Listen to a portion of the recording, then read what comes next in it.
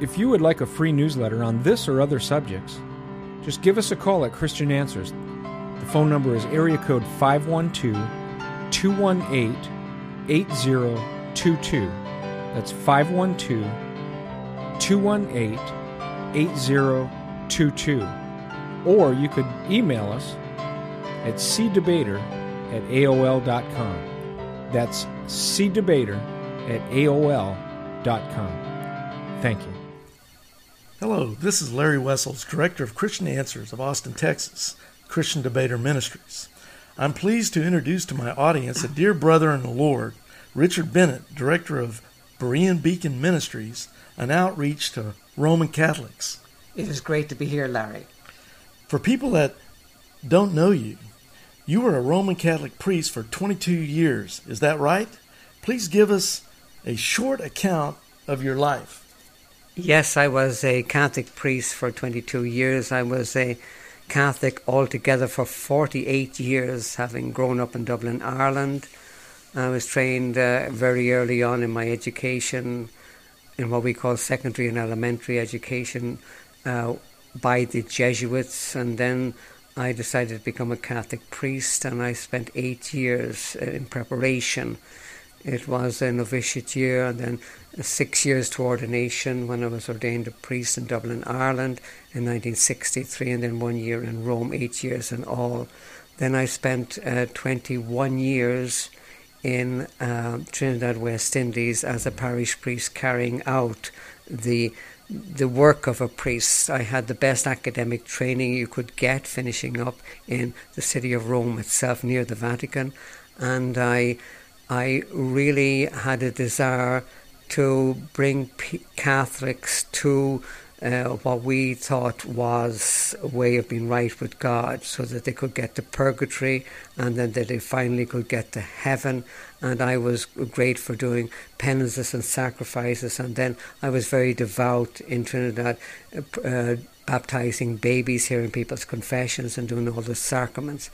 It was in 1972 I had a very serious accident where I was 3 days unconscious after the serious accident, and then after that time, when I got out of the hospital and the sanatorium, I began searching in the Bible for what is truth. It took me 14 years of comparing the Bible to Catholicism before I realized that I was dead in trespasses and sins, and it was by grace alone that we are saved.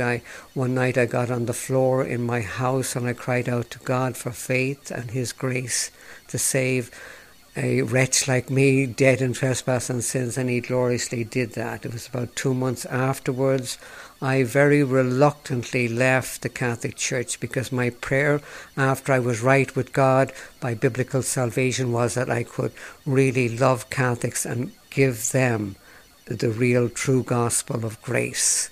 That is, grace alone, faith alone, and in Christ alone. But then in prayer over those 2 months after I was saved, the Lord showed me that I could best serve Him and love Catholics if I left actually the priesthood and the Catholic Church and reached out to Catholics nonetheless. And I did that. I left the priesthood in 1985 and reached the States in 1986. And I just prayed and prayed that I would have a love for Catholics to reach out.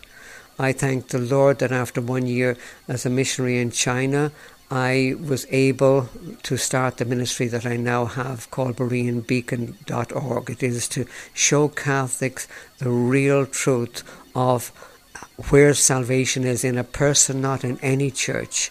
And it is by God's grace, not by any ritual that any church does. So this has been really wonderful. I've seen priests saved. I saw 2 priests in Poland, through our ministry. We have a Polish webpage, besides many other languages, and of course in English. And I thank God that I have seen God's grace poured out, and that is my heart's desire, Larry, that Catholics would know the truth, and that evangelicals in this very false ecumenical age would see the differences. I have a very interesting article on the webpage.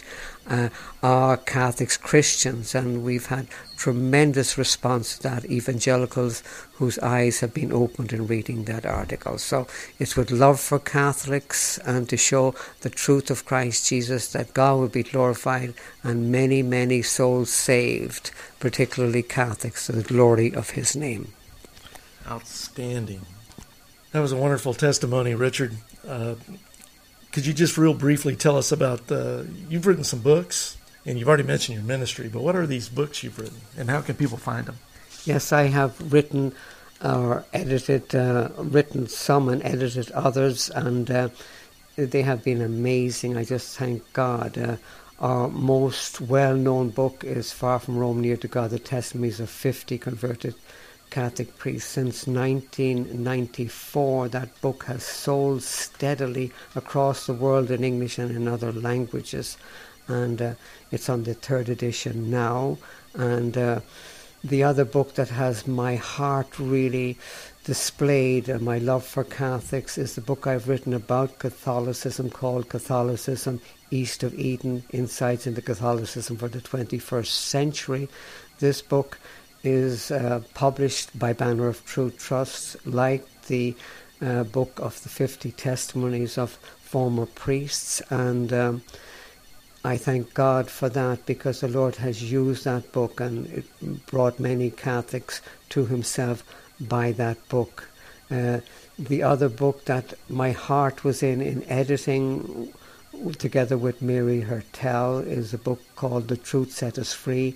20 former nuns tell their stories, and that book has been used mightily of the Lord as well, and I thank God for those women, most of whom are still alive and active in reaching out to Catholics themselves, and it is just a wonderful testimony of God's grace. And the other book I've written is called On the Wings of Grace Alone. I've edited that, and that is just 30 ordinary Catholics and what we call lay Catholics, and how the Lord brought them to salvation. And that is an amazing book too. How can you obtain these books? Well, go to our webpage, bereanbeacon.org, and just go to the folder on the left-hand side, Books, and when you click on that, it gives all the details of how you can get those books.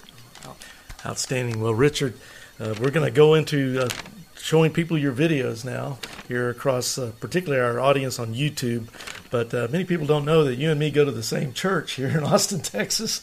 So it gives me a special opportunity to be around you a lot just so we can do ministry work. But anyway, I want to thank you for allowing us to post your videos on the internet through YouTube and other internet servers. Praise God, and may souls be saved and the Lord glorified. Amen and amen. Amen.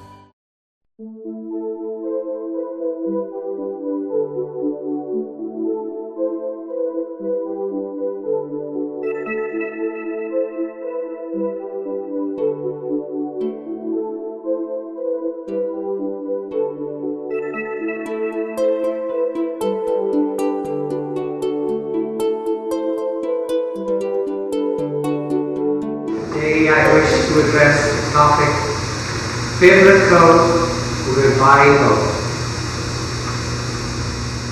Now, authentic biblical revival is God-given, utterly of His divine power to us worthless creatures, even those saved by grace, knowing that no good thing exists in us in our mortal flesh. It is completely God's work. It is unorchestrated.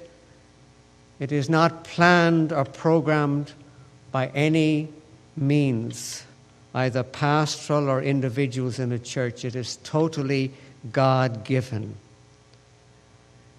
It is usually seen, first of all, in a sense and shame for sin in believing Christian life, as they sense a deeper need to be purified before God, to be sanctified, to live holy lives before God, and to be overcomers, not just coming to church, but be overcomers in their daily life, and people who give the gospel day by day to the lost. And that leads to the second part of revival, as God's people are revived, they move out with the true gospel, and many come to the Lord.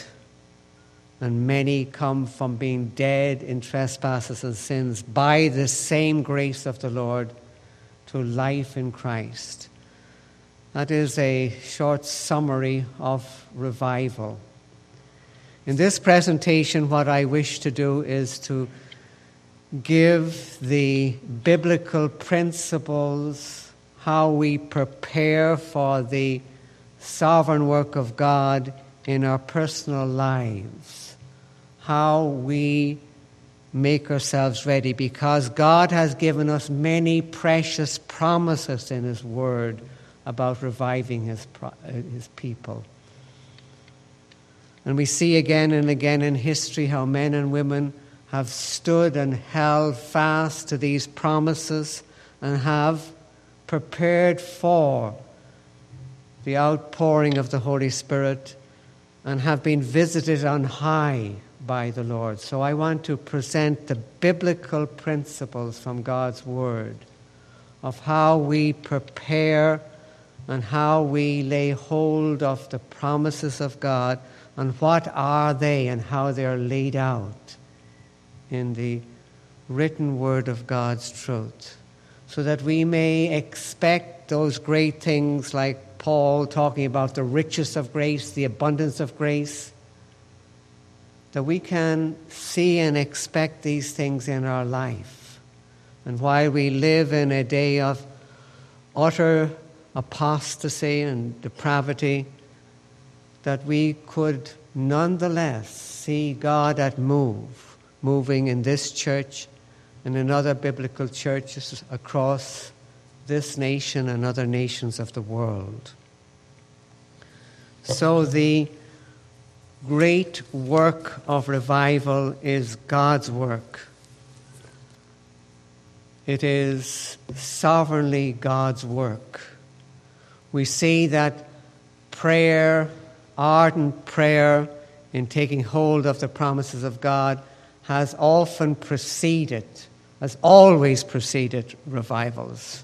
The two books that Ian Murray has written on revival, showing true revival and false revival, again and again, it's always prayer of God's people, an ardent prayer that has preceded revivals. It has always been that way. God has always recognized the prayer of His people based on the Word of God and His promises.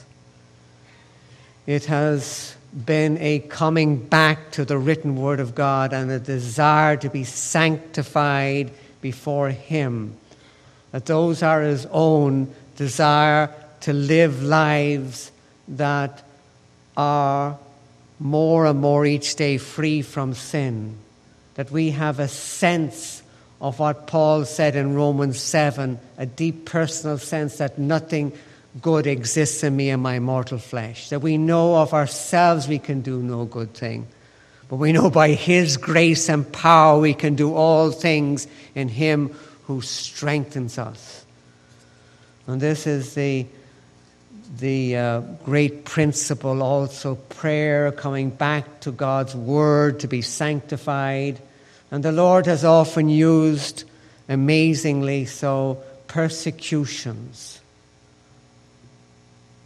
Persecution has been used as a prelude to many revivals, where the Lord has seen fit to see that His people came under chastisement from outside the believing community. One of the greatest revivals since the time of the Reformation has been in China. It was 48, 49 when Mao Zedong took over, and at the beginning the 800,000 or so believers were just the same as before. They were lukewarm. They were going under now Mao Zedong and communism, and things were getting worse. And then the people of China saw their need to be purified personally, their need to be able to not only believe on him in the words of Philippians, but to suffer for his name. That was one of the texts that the Lord used with the believers. The need to be overcomers. The need to be willing to pray that the Lord would purify them. It has been amazing to see how true revival has come into China. It'll be coming up to 60 years soon of that moving of the Spirit of God, the living God, through that nation. From 800,000 to 80 million or more. There's no census taken, but it is estimated. And Christians who are truly standing strong. One of the deep privileges of my own personal life, after I had left Roman Catholicism, and finally after 2 years I was able to reach China. And in China itself, in Red China, I had the privilege of meeting some of the underground church and associating with them and hearing from them personally the work of God and what they were willing to sacrifice and how they wished to be purified and live holy lives unto God. It was one of the more awesome things in my own life. And the cassette tapes I got from Jonathan Chow through contacts that they had in Hong Kong, the underground church, later on to listen and to see how God had moved and still moves in China. God's people taking hold of the promises of God and seeing the outpouring of the Holy Spirit. Now, what those believers in China saw originally, for nearly 2 years they were going under, and then they saw the need to be purified, that they saw, even as people saved by God's grace, having true doctrine, they saw the need themselves to be purified, to be more and more convicted of their need to be sanctified. And they began reading the promises of God regarding their sanctification. Now, God's promises regarding salvation, His grace, are absolute and unconditional. But His promises regarding sanctification are conditional. They're based on our cooperating and working together with His divine grace. That if we are overcomers, it's a condition that we are to see the need to be purified. And this is really, I think, where all true revival starts, and where we have to admit it is a difficult start, because it's difficult for you and for me to admit that in many ways we are like the Laodicean church. Now you may say, I'm a bit offended by that. I'm not boastful that that I need nothing, that I have riches. But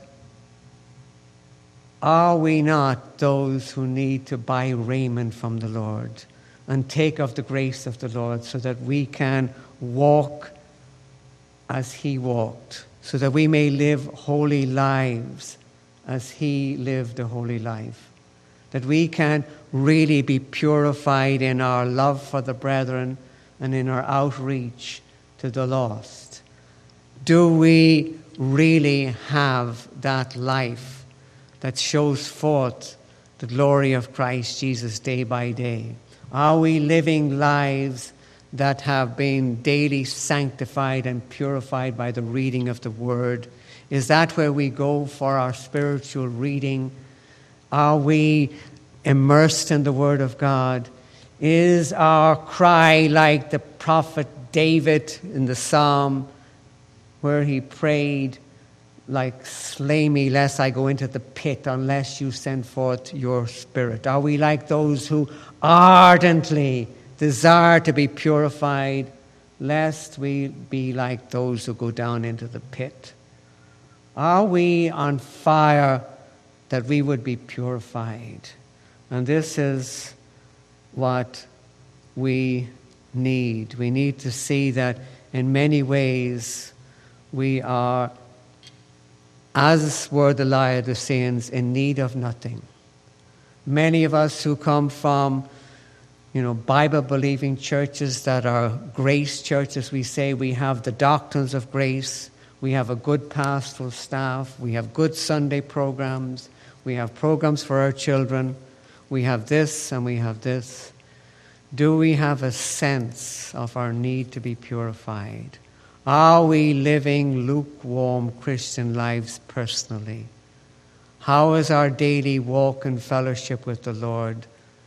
What is our desire that the Lord would purify us day by day, convict us of our sins as believers, lead us more and more to resemble the person of Christ Jesus? And it is amazing that again and again, as we read the histories of revival, that's where it begins.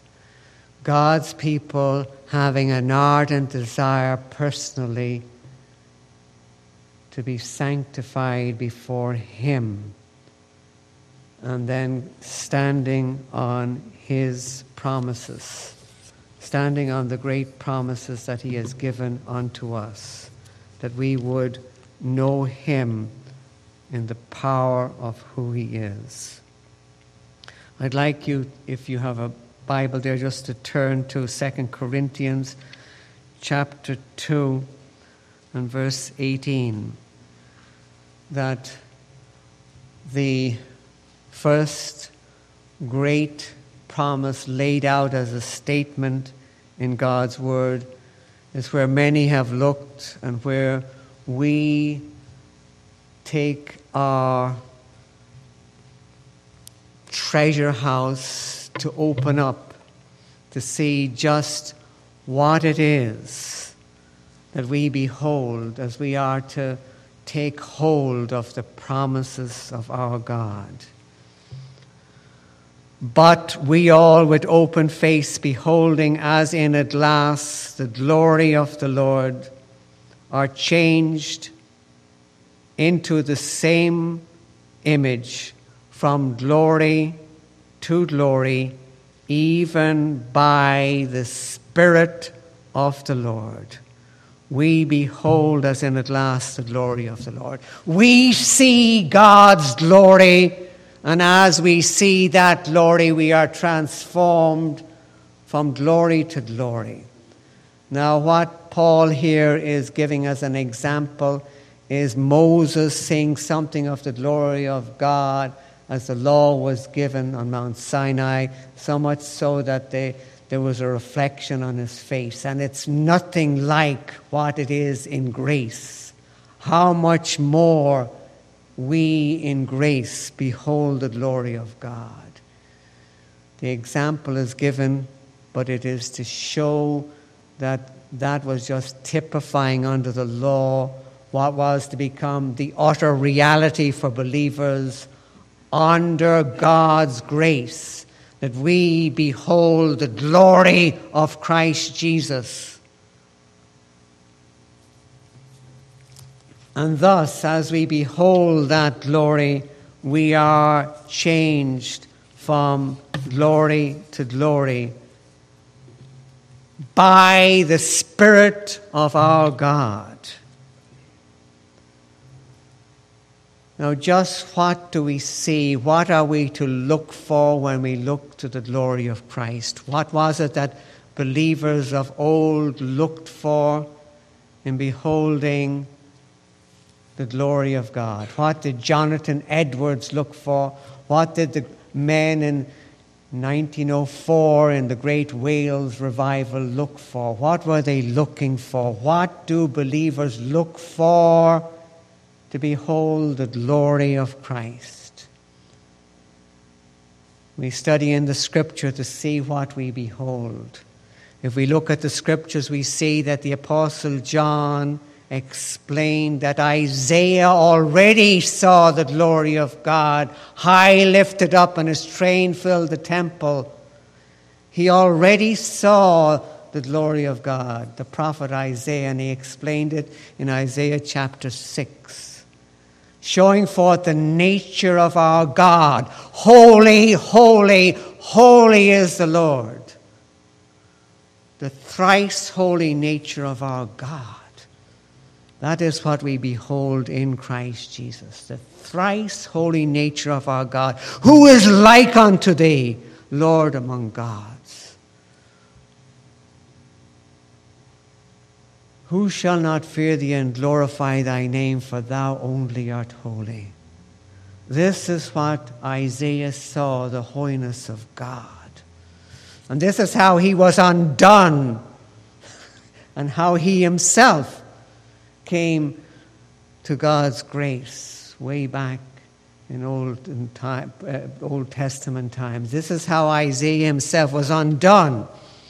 And we are undone as we behold the holiness of our God. We see that we are destitute. Before we are saved, we are dead in trespasses and sins, utterly unholy in our thoughts, our actions, and our deeds. Dead spiritually. And as believers, incapacitated in every way. Like Paul explains again and again in Romans 7. We are utterly destitute of advancing in holiness without his grace. But with his grace, we can behold the holiness of God in the face of Jesus Christ and drink from that grace, because by God's grace we also are sanctified, not only saved. It is already summarized in those wonderful verses in Ephesians chapter 2, verse 8, 9, and 10. For by grace are ye saved through faith, and that not of yourselves, it is the gift of God, not of works, lest anyone should boast. For we are his workmanship, created unto good works that he had foreordained that we should walk in them. 8 and 9 explain how dead people come to life, spiritually dead. Verse 10 explains how we are revived. By God's grace, by the all-holy God pouring forth his grace. It is what he has foreordained. This is his plan. So we're coming into God's purposes as we behold the holiness of God in the face of Jesus Christ. We stand on his promise that he has foreordained good works, that we should walk in them. He has foreordained that we should be sanctified also by grace. The great mistake of grace churches is that they would look upon sanctification as totally a work of God. Yes, we do cooperate, but it is for and foremost the grace of God to sanctify us. Those that he has sanctified, them he glorifies. Finally, we're glorified and totally sanctified in heaven, and we're sanctified in this life by grace.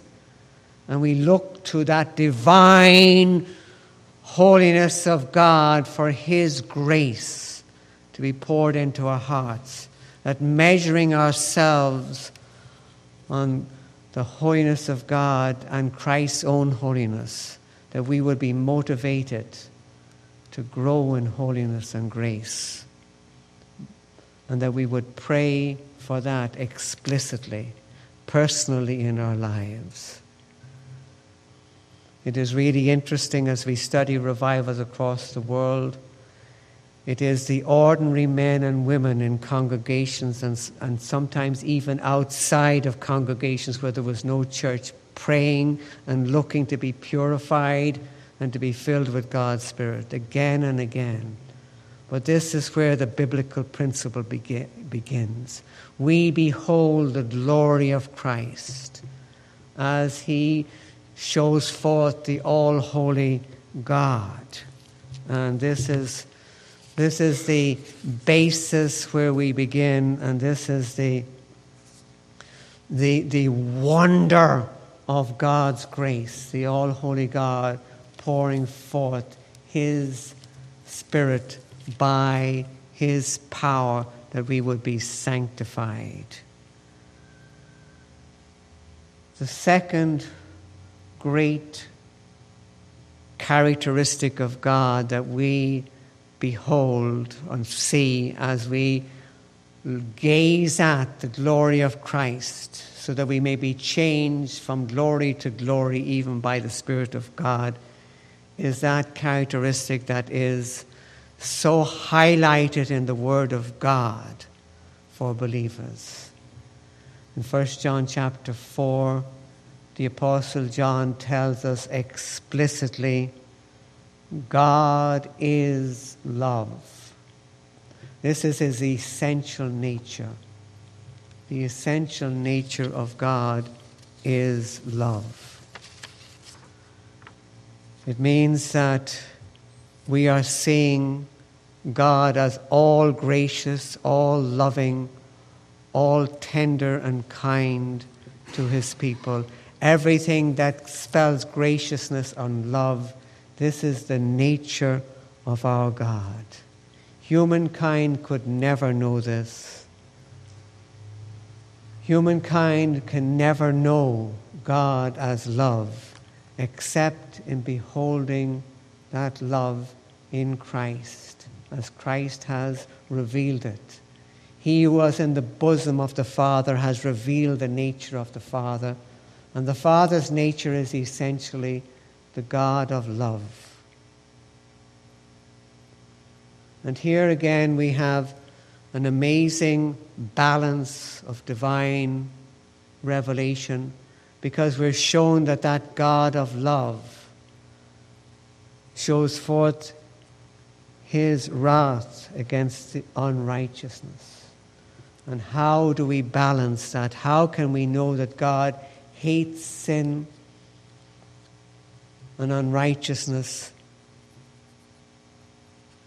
He hates it, and He shows forth His wrath upon those who are in unrighteousness, and at the same time be the God of love. It's as we read on in chapter 4 that we are told of 1 John that in this was manifest the love of God towards us, because He sent His only begotten Son into the world that we might live through Him. It was in this way, because we do not deserve it, because as sinners before we were saved, we were dead in sins, that He manifested His love to us. He manifests His love towards His chosen ones. He manifests His love towards those that He had called before the foundation of the world. Now somebody is asking out there, how do I know that I'm chosen? How do I know that I'm one of His people? He shows forth, manifests His love to His people. The fact that you desire to know God, and the desire that you are listening to this message, that the fact that you desire to know more of God's holiness and of His love, shows that God had chosen you. You would not be desiring it were it not. So fear not. This is for His own, yes. But if you are desiring it, it is because He has chosen you before the foundation of the world. And for those of us already in Christ, we pray that we would know that divine power to rest on His love.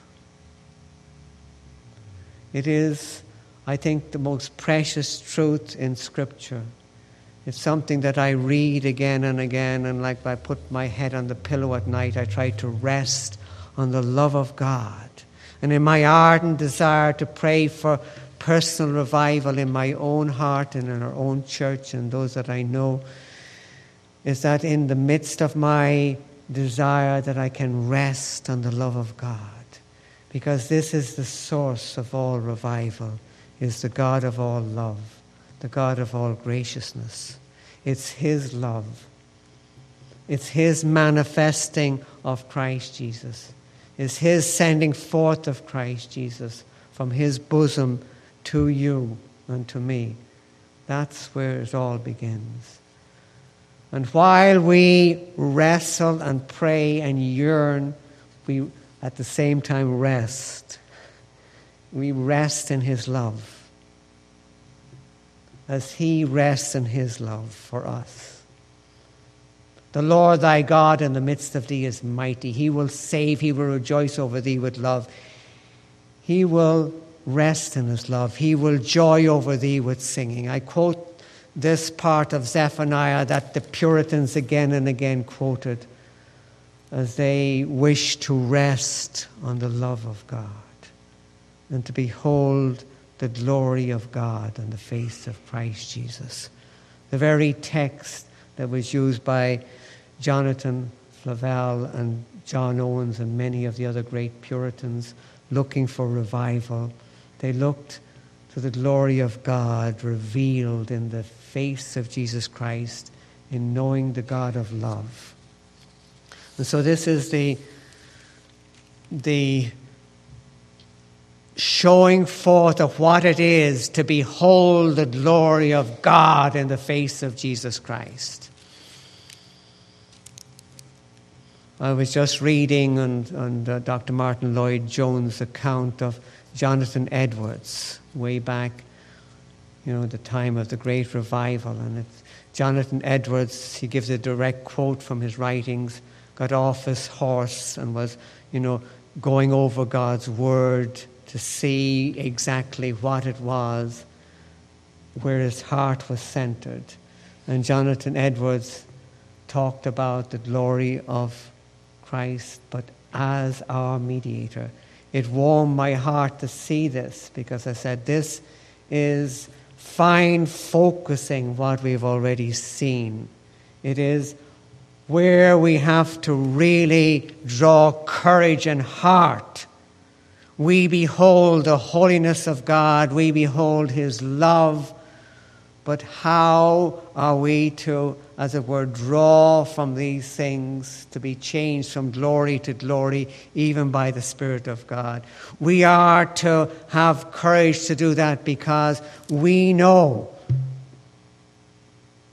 that the glory of Christ that is typified in the New Testament and shown forth is His glory as mediator, as representing us. He was not simply glorified before the Father in heaven. He was glorified as mediator, as representing us.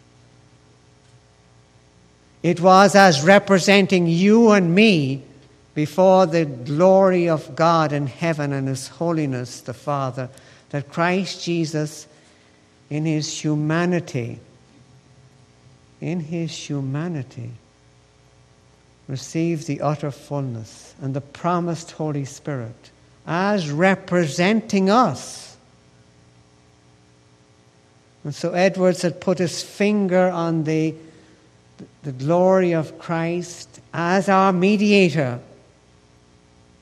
That's what gives us confidence. He is our mediator. He is the one who represents us. He is the one who has taken our place. He is glorified so that we may receive of Him. How I encourage myself on this text is by memorizing Colossians chapter 2, verse 9 and 10. And of His fullness He received, and of I've memorized it, but let me read it word for word in case I get too excited. Colossians chapter 2, verse 9 and 10.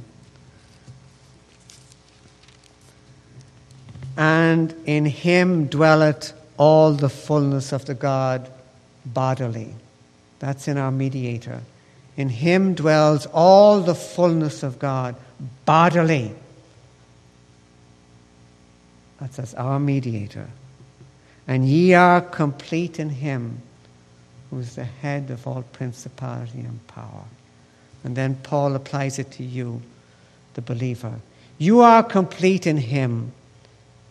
You are absolutely replenished in Christ Jesus, in that fullness.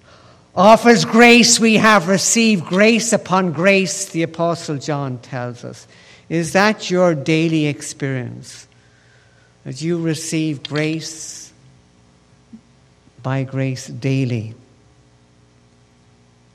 Have you comprehended what it is to behold the glory of Christ in his holiness, in demonstrating forth the love of God, and as your representative, showing forth that he represents you? This is the very fountainhead of all revival, that we behold the glory of Christ representing us in the face of Jesus Christ. And this is what should hearten us, that we know that this is exactly where it all begins. The very first revival spoken of in the New Testament was the day of Pentecost. And at Pentecost, we're told that the Apostle Peter preached. And in the key verse, Acts 2:33, therefore being at the right hand of God exalted, and having received of the Father the promised Holy Ghost, he hath sent forth that which ye now see and hear. Being exalted at God's right hand. That is, our mediator is exalted at God's right hand. And as our mediator, he has received the promised Holy Spirit. That is the Holy Spirit we need to be revived in our personal lives as sanctified in our desire to give the gospel to the lost day by day in supermarkets, gas stations, and every place we meet people, on the phone or by emails, that we are giving the word of truth day by day unto others. How? By the Spirit of God, the promised Holy Spirit, that which you see and hear. It was those words that made such an impression on the Puritans. I praise God that the Puritans were those who kept going the fire of the Reformation revival the longest. And I think it was because they were beholding the glory of God. I'm indebted in presenting this message this morning to volume 1 of John Owen's writings. Chapter after chapter in beholding the glory of God. As published by the Banner of Truth, the total works of John Owen. I'm indebted. The same John Owen, like John Flavel, who personally desired to see this. And how they would pray. How they would pray things like we might just glance over it in our psalm book. Psalm 48, verse 8. As we have heard, so we have seen in the city of our God. A simple verse, but a verse that inspired many to pray as they would read Acts 2:38 and see that was demonstrated so that people could see and hear They could see that lives were changed. They could see that their own lives were changed. And that people were coming to salvation. So people like John Flavel and John Owen would pray that they one day could say, as we have heard, so we have seen in the city of our God. Can you dare to take that prayer, to make it your own, that one day you could pray in thanksgiving? Psalm 48, verse 8. As we have heard, so we have seen, that God has indeed poured out His Spirit. It's not just reading of Jonathan Edwards and not just reading of Evan Roberts in 1909 in Wales, or all those young Welsh coal miners who praised God till the tears came down their cheeks and you could see lines on their cheeks who had been blackened with the coal dust of praising and worshipping God. The ordinary young men in the coal mines, touched by the Spirit of God in 1909 and the years that followed. Can we pray that we would see and know as did the people of old? It is quite amazing that the same apostles desired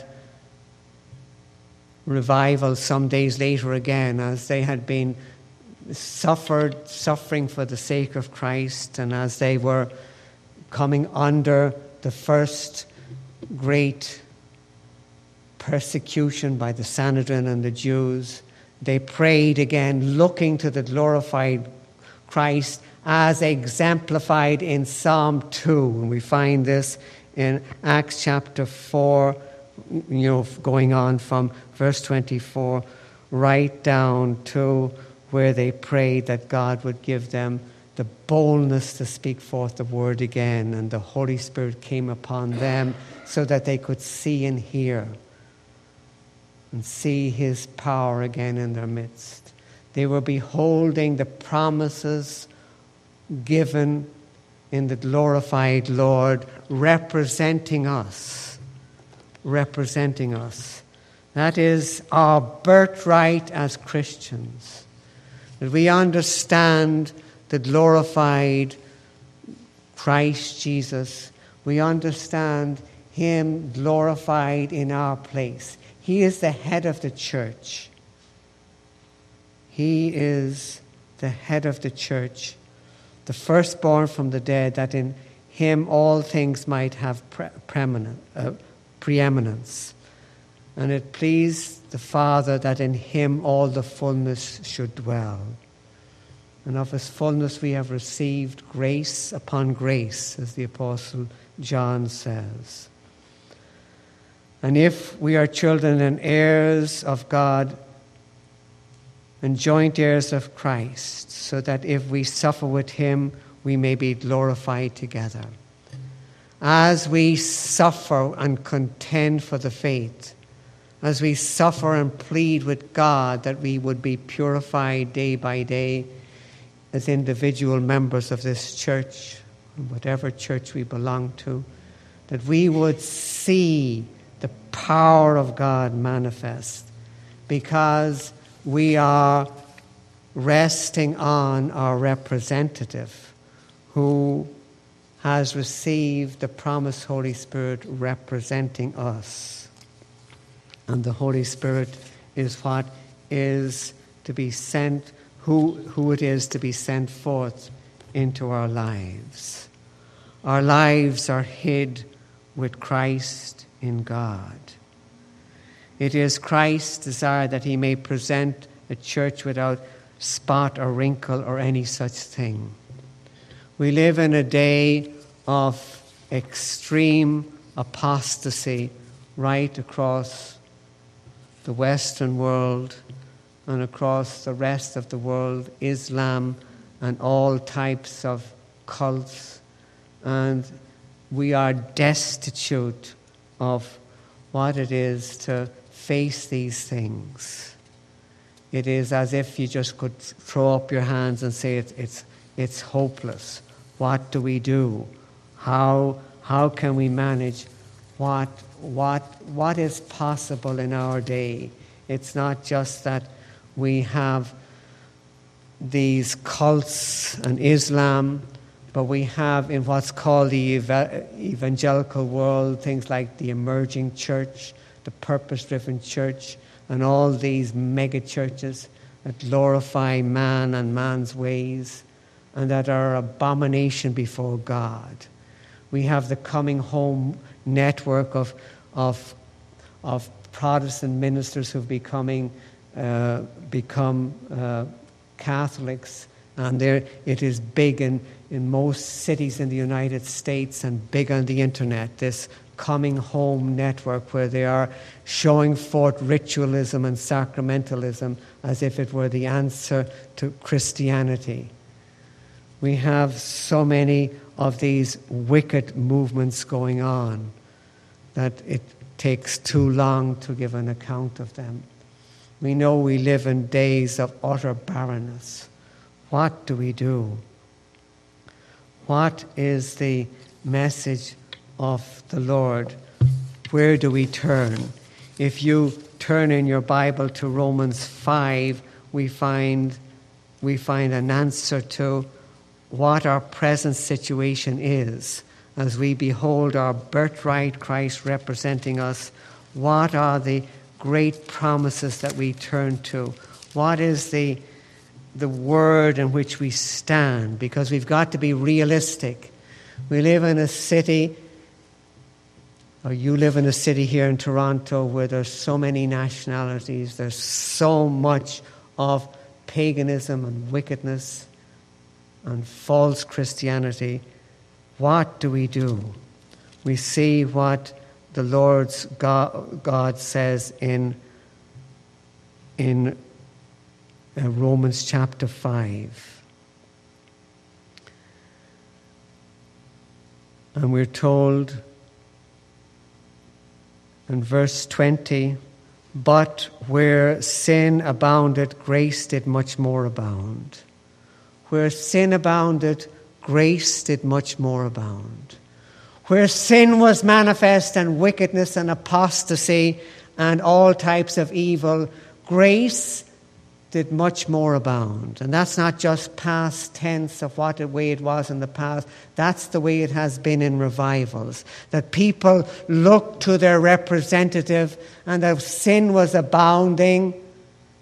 And they looked to their representative to send forth his Spirit, that grace would much more abound. And the very principle that the chapter finishes, verse 21, that as sin has reigned unto death, even so might grace reign through righteousness unto eternal life by Jesus Christ our Lord. Talk about a clarion call. We will not be daunted by persecution. We will not be daunted by apostasy. We know that our God reigns.